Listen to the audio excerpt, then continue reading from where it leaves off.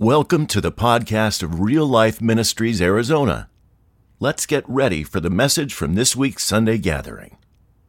This morning we're going to kick off our Advent series, not in the book of Acts, which apparently I'm currently open to, but in the book of Matthew. And we're going to spend the next few weeks looking at the Christmas story, the story of the first Advent of Jesus. And we're going to start out this week in Matthew chapter 1, verses 18 through 25 in our series called A Presence for All. And this week again, Matthew 1, verses 18 through 25. And I just invite you to stand as we read the word of the Lord this morning. Beginning in verse 18, Matthew writes, "Now the birth of Jesus the Christ took place in this way. When his mother Mary had been betrothed to Joseph, before they came together, she was found to be with child from the Holy Spirit. And her husband Joseph, being a just man and unwilling to put her to shame, resolved to divorce her quietly. But as he was considering these things, behold, an angel of the Lord appeared to him in a dream, saying, 'Joseph, son of David, do not fear to take Mary as your wife, for that which is conceived in her is from the Holy Spirit. And she will bear a son, and you shall call his name Jesus, for he will save his people from their sins.' And all of this took place to fulfill what the Lord had spoken by the prophet. 'Behold, the virgin shall conceive and bear a son, and they shall call his name Emmanuel,' which means God with us. And when Joseph woke from sleep, he did as the angel of the Lord had commanded him. He took his wife, but he knew her not until she had given birth to a son, and he called his name Jesus." Have a seat.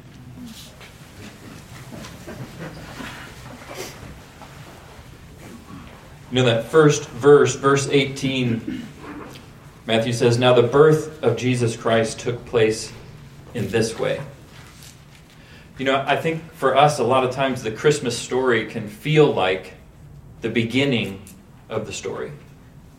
That it's easy for us to lose sight of the fact that this is just a new chapter in the unfolding story of God's plan of redemption. A story that's been unfolding for thousands of years before we come to Matthew chapter 1. A story that began in the Garden of Eden, and then God calling a people for himself. The rise and fall of a nation called Israel and beyond. And all of that was followed by 400 years of silence. 400 years of God not speaking, of a people waiting. And then, boom, angels begin appearing. God begins speaking. Matthew makes sure that we don't miss the fact that this is not the beginning of the story. And he does that in many ways, but with the way that he starts off his book in Matthew chapter 1, verse 1, the very first verse, Matthew writes this. He says, "The book of the genealogy of Jesus Christ, the son of David, the son of Abraham." That word genealogy in Greek looks exactly like the word Genesis. That Matthew is taking us back to the beginning.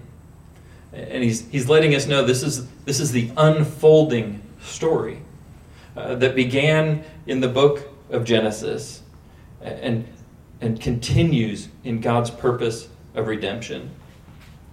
And then he goes on and he says, the son of David, the son of Abraham. Abraham and David were the recipients of the covenants, the recipients of the promises. And so Matthew is saying to us that all of this took place in verse 22. All of this took place to fulfill what the Lord had spoken by the prophet. From Adam and the fall, to Abraham being promised a people, and David being promised a throne and a nation, and the prophets, that under God's hand, all of human history has been moving towards this very moment. Paul speaks of this in Galatians chapter 4 and verse 4. He says, "But when the fullness of time had come," when the fullness of time had come, God sent forth his Son, born of woman, born to redeem. You see, it wasn't that God was unwilling to move. It wasn't that it was too hard for God or that he was unable to redeem. It's just that the time had not yet come. And where we enter the story in Matthew chapter 1, the time has come. Matthew wants us to see that God is fulfilling all that he has spoken. He's fulfilling his promises. He's fulfilling his purposes. All that he has spoken through the prophets, revealed over the centuries, is coming to fruition at this time. We look back and we see in Genesis chapter 3, the first picture of redemption in the garden is with Adam over 4,000 years before this moment. At the minimum, 4,000 years before this moment. And when he spoke the promises to Abraham to go into a new land where he would make of him a great nation, 2,000 years. David, 1,000 years before. The prophet Isaiah, who's quoted in this passage, 700 years before this moment. And when he comes to Joseph in 5 BC, God is on the move again. You know, as I look at those time frames, 4,000 years, 2,000 years, God is prophesying and telling exactly what he is going to do.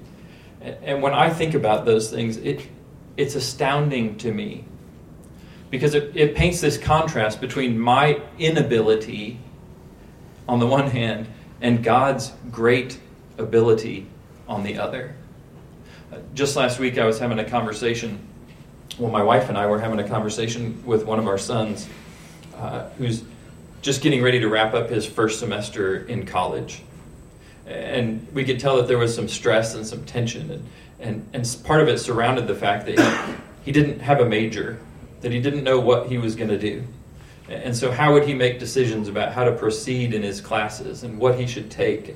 And was there even any point in picking classes if you don't know what you're going to do? It was this sense of uncertainty about the future. And then I began to share my story with him. It was meant to be a comfort. I hope it was.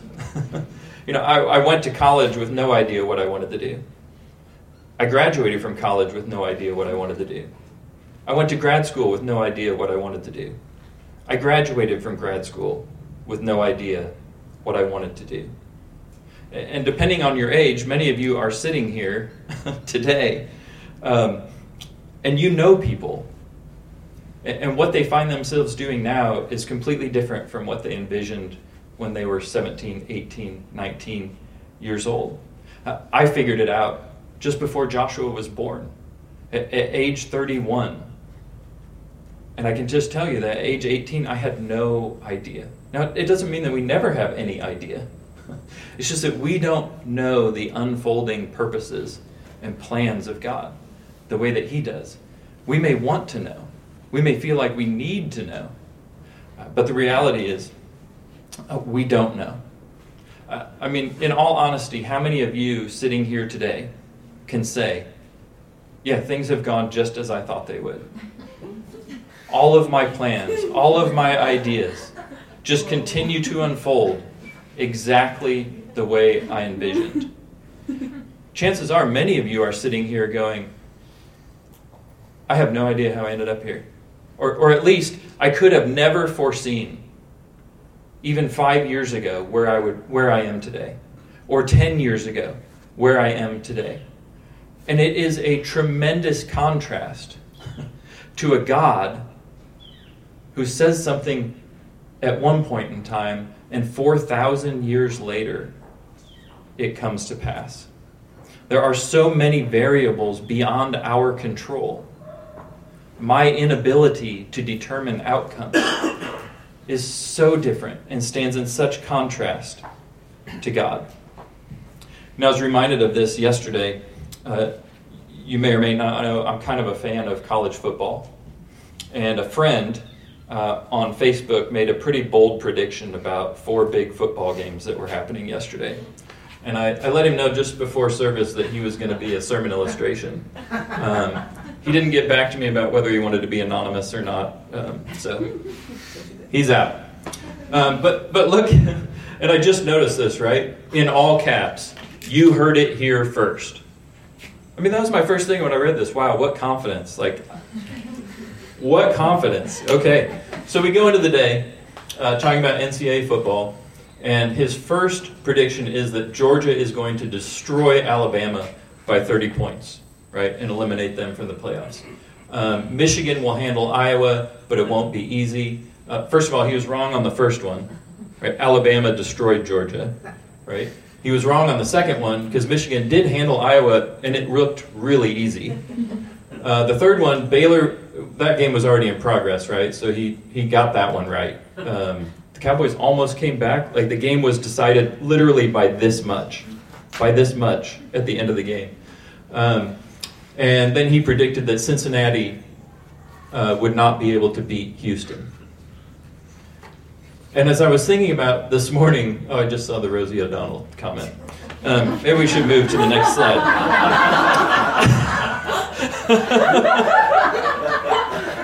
I got to edit things, apparently, before I put them up there.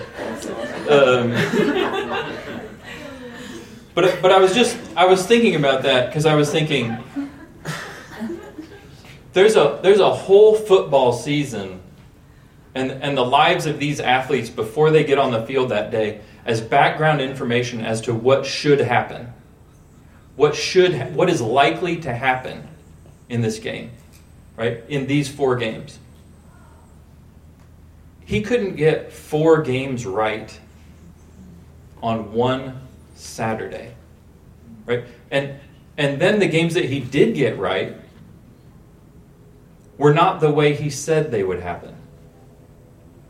And that's a good picture of my ability to determine outcomes, of my ability to predict the future. That even when I have a ton of information to go on, I still end up wrong so much of the time. And then there's God. And then there's God, who stands at a moment in time and is able to say, this is exactly what I said would happen 4,000 years ago. This is exactly what I said would come to pass 2,000 years ago. It's happening when I said it would. It's happening how I said it would. It's happening where I said it would. And that is Advent. That is what we celebrate in Advent. It's Emmanuel, God with us. And Emmanuel, God with us, is God bringing to pass everything he said he would, how he said he would do it, where he said it would happen. I take a look at the prophecies that were fulfilled in Jesus.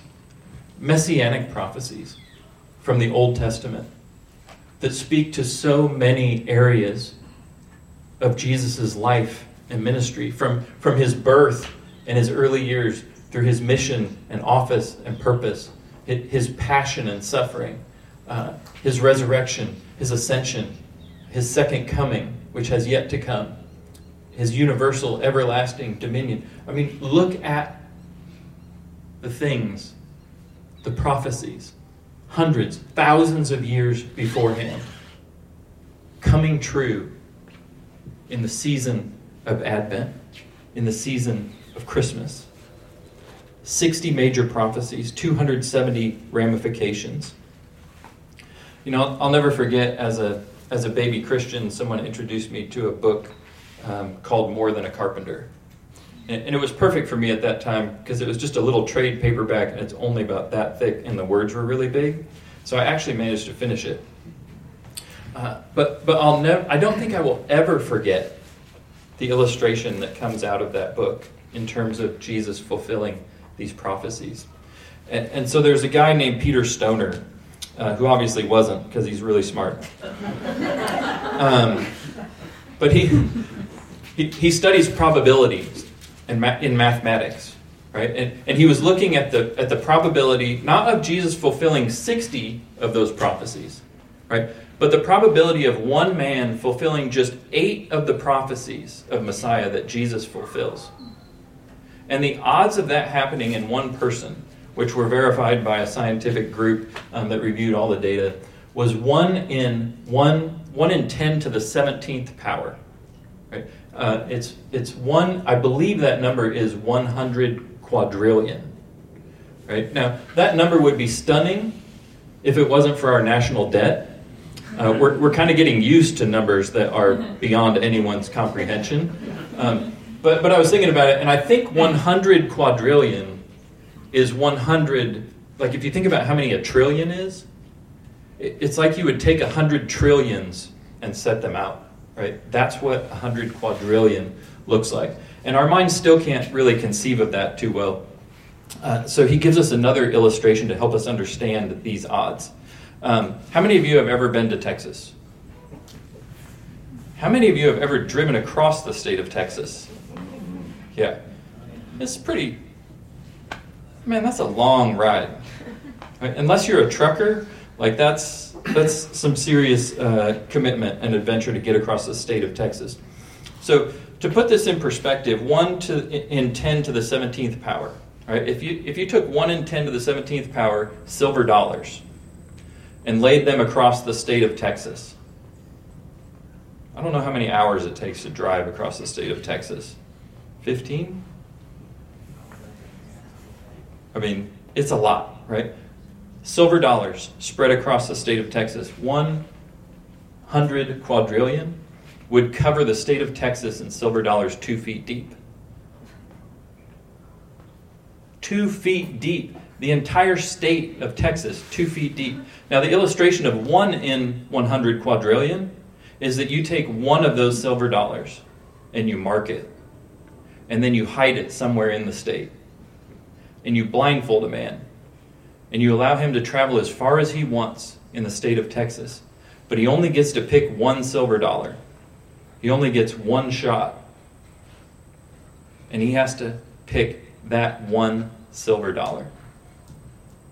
Those are the odds of one man fulfilling 8 of the 60 prophecies that Jesus fulfilled. God intervening in the earthly realm. How meticulously he has laid out his plan. How faithful he is to fulfill it. It should give us hope. It should give us confidence that we mere mortals who can't predict what would happen next year or even next month, that we worship a God who is capable of what we see and celebrate in the season of Advent. It should give us hope and confidence, not just in the big things, but in the seemingly small ones too. I thought about this. I thought about the Lord knew where to find Joseph that day. And the Lord knew what Joseph was up to that day. Do you remember what the passage said? Now, as he considered these things, as he considered how he was going to put away Mary without shaming her too much, it was in those moments that the angel arrived. He knew where to find Joseph. He knew what was going on in his heart and in his world. And he knows where to find us. He knows where to find us. Well, as we go back to Matthew 1 and we think about those 60 prophecies, it's one that Matthew focuses on here. In Matthew chapter 1, verses 22 through 23, Matthew writes this. He says, all of this, I just think about not just in this passage. I mean, that's what Matthew's saying here, right? All of this with the angel and Joseph. But think about everything else that happened. I think that's included in all this too, right? The angel appearing to Zechariah, a barren woman giving birth. An angel appearing to Mary, and a virgin giving birth. An angel appearing to Joseph now, and everything that continues to unfold. But Matthew says all of this took place to fulfill, to complete, to bring to pass what the Lord had spoken by the prophet, that a virgin would conceive and bear a son, and they would call his name Emmanuel, God with us. The promise is Emmanuel. The promise is God with us.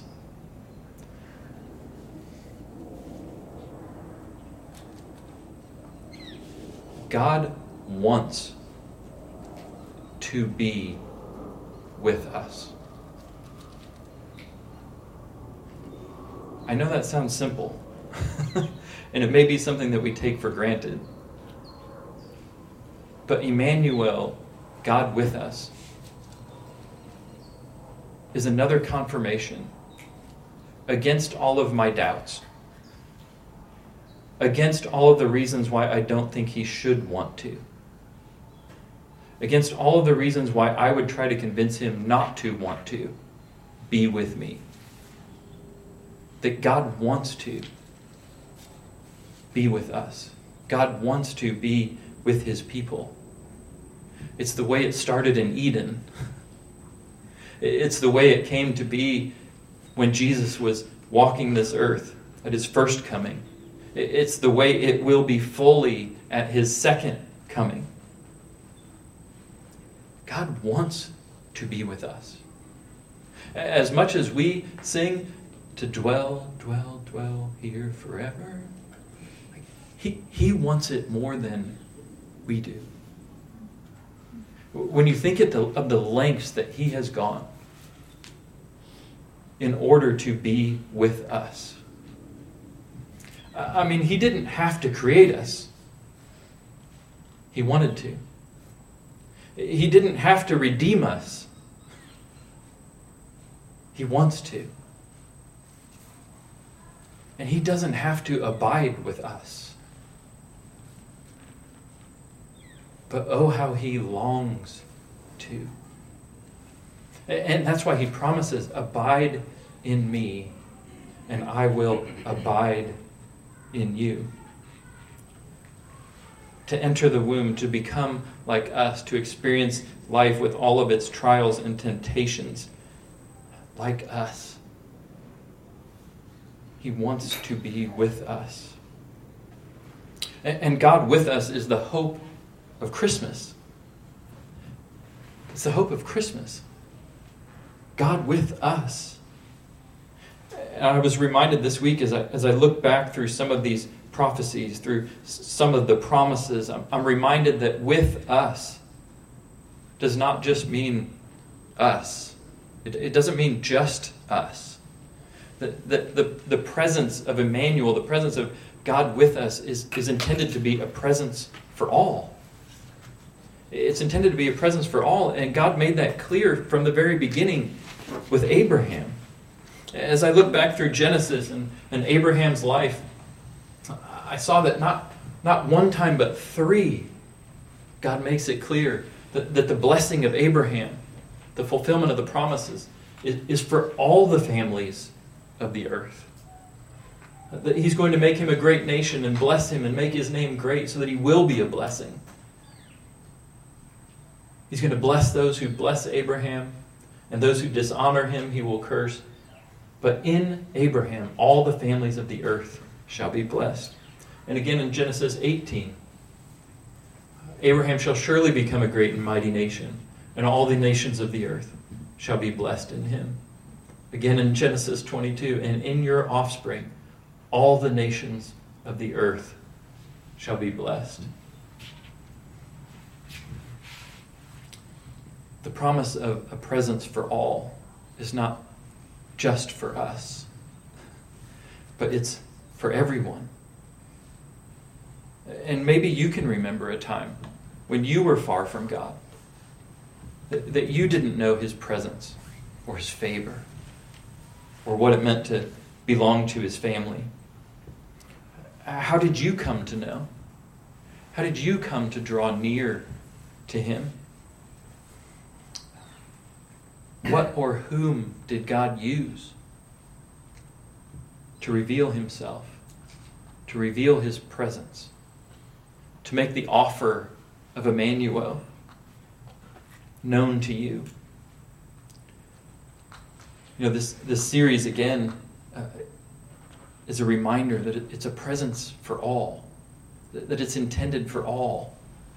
I thought about it as I was praying this morning for some friends who are planning a church in Indiana and others who are planning a church in Texas, that as the sun was just rising here, it's already been up for a while there.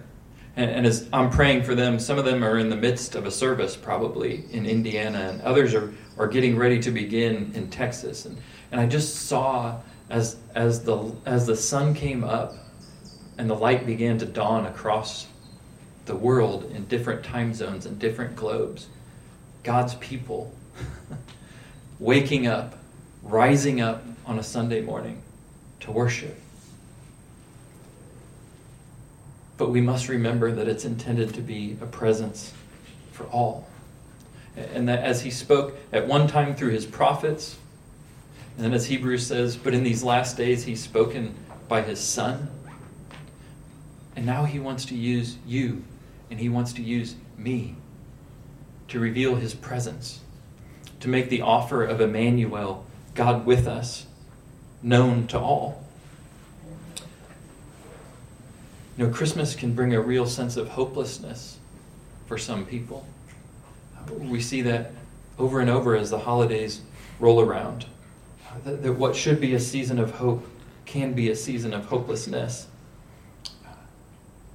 But how can our presence in the lives of others be a reminder of hope? How can our presence be a reminder of God's faithfulness?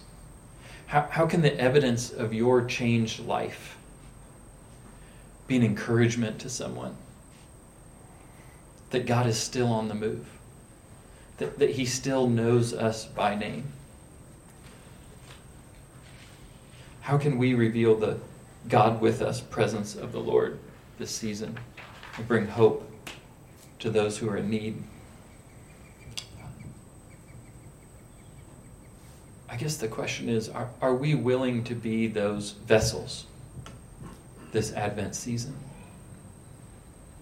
That every time we think about Emmanuel, God with us, that it not only stirs feelings of gratitude that he is with us, but it also gives us a burden for those who don't know God with them. And not a heavy burden, not a burden of guilt, but a desire, a deep desire to make him known, to embody his presence in this world, to symbolize the hope that he offers.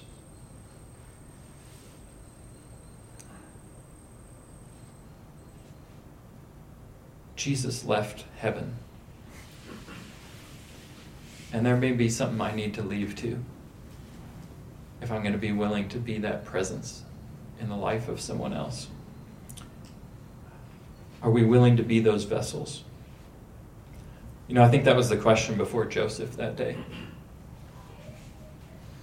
As the angel spoke to him, the question was, are you willing to be that vessel? Will you play this role in my unfolding story of redemption in the world? What he said to Joseph was important. But what he says to us is equally as important. The call that he gives us is equally as important as the role that Joseph played. And as he told Abraham that he would be a blessing to all the families of the earth, to all nations, he calls us to make disciples of all of those same people, of all of those same families, if we will just be those vessels of presence for all. In just a moment, we'll rejoin the message for today's closing thoughts. But first, we wanted to thank you for tuning in. Real Life Arizona is located in Scottsdale, Arizona, and exists to reach the world for Jesus one person at a time. For more information about Real Life, please check our website at reallifearizona.com or email us at info@reallifearizona.com. Now, some closing thoughts from this week's message. That song just reminded me when I was looking through the promises and the prophecies. I saw one in Isaiah that talked about a branch that would spring up from the root of Jesse. And in Jeremiah, a branch that would come out of David. And I just thought, the vine? That when the vine looked the most hopeless, that when the vine looked completely dead, God still purposed a branch, a righteous branch, a faithful branch, he's called in Jeremiah, that he would come, that he would fulfill. He is God with us. He is Emmanuel. A friend shared with me an Advent creed, and I just thought we could pray this together to end our service today. So Shires, if you're on Zoom, thank you for the creed. We're praying your family creed here together today. And it's got 3 slides, just so you don't think we're finished after the first one. But would you pray this with me? We believe in God the Father, creator of heaven and earth, the one who is full of patience, who is not afraid of silence, who does not need to fill each moment with activity and noise, the one who is beyond bluster and flurry, and who does not jostle for attention. We believe in God the Son, Savior of creation, who slipped into Bethlehem one night, mostly unnoticed, who lived 30 years without headlines or hurry, who frequently took time alone with his patient Father, who waited for the right time to become the suffering servant, who stood quietly before the noise of his accusers, whose silence overpowered their words, who died, then rose again on a quiet Sunday morning. We believe in God the Holy Spirit, who strengthens, empowers, renews, and refreshes, sometimes arriving with obvious power, sometimes with the quiet breath of a whisper. We believe in one God, who patiently waits for us, and who longs for us to do the same. Amen.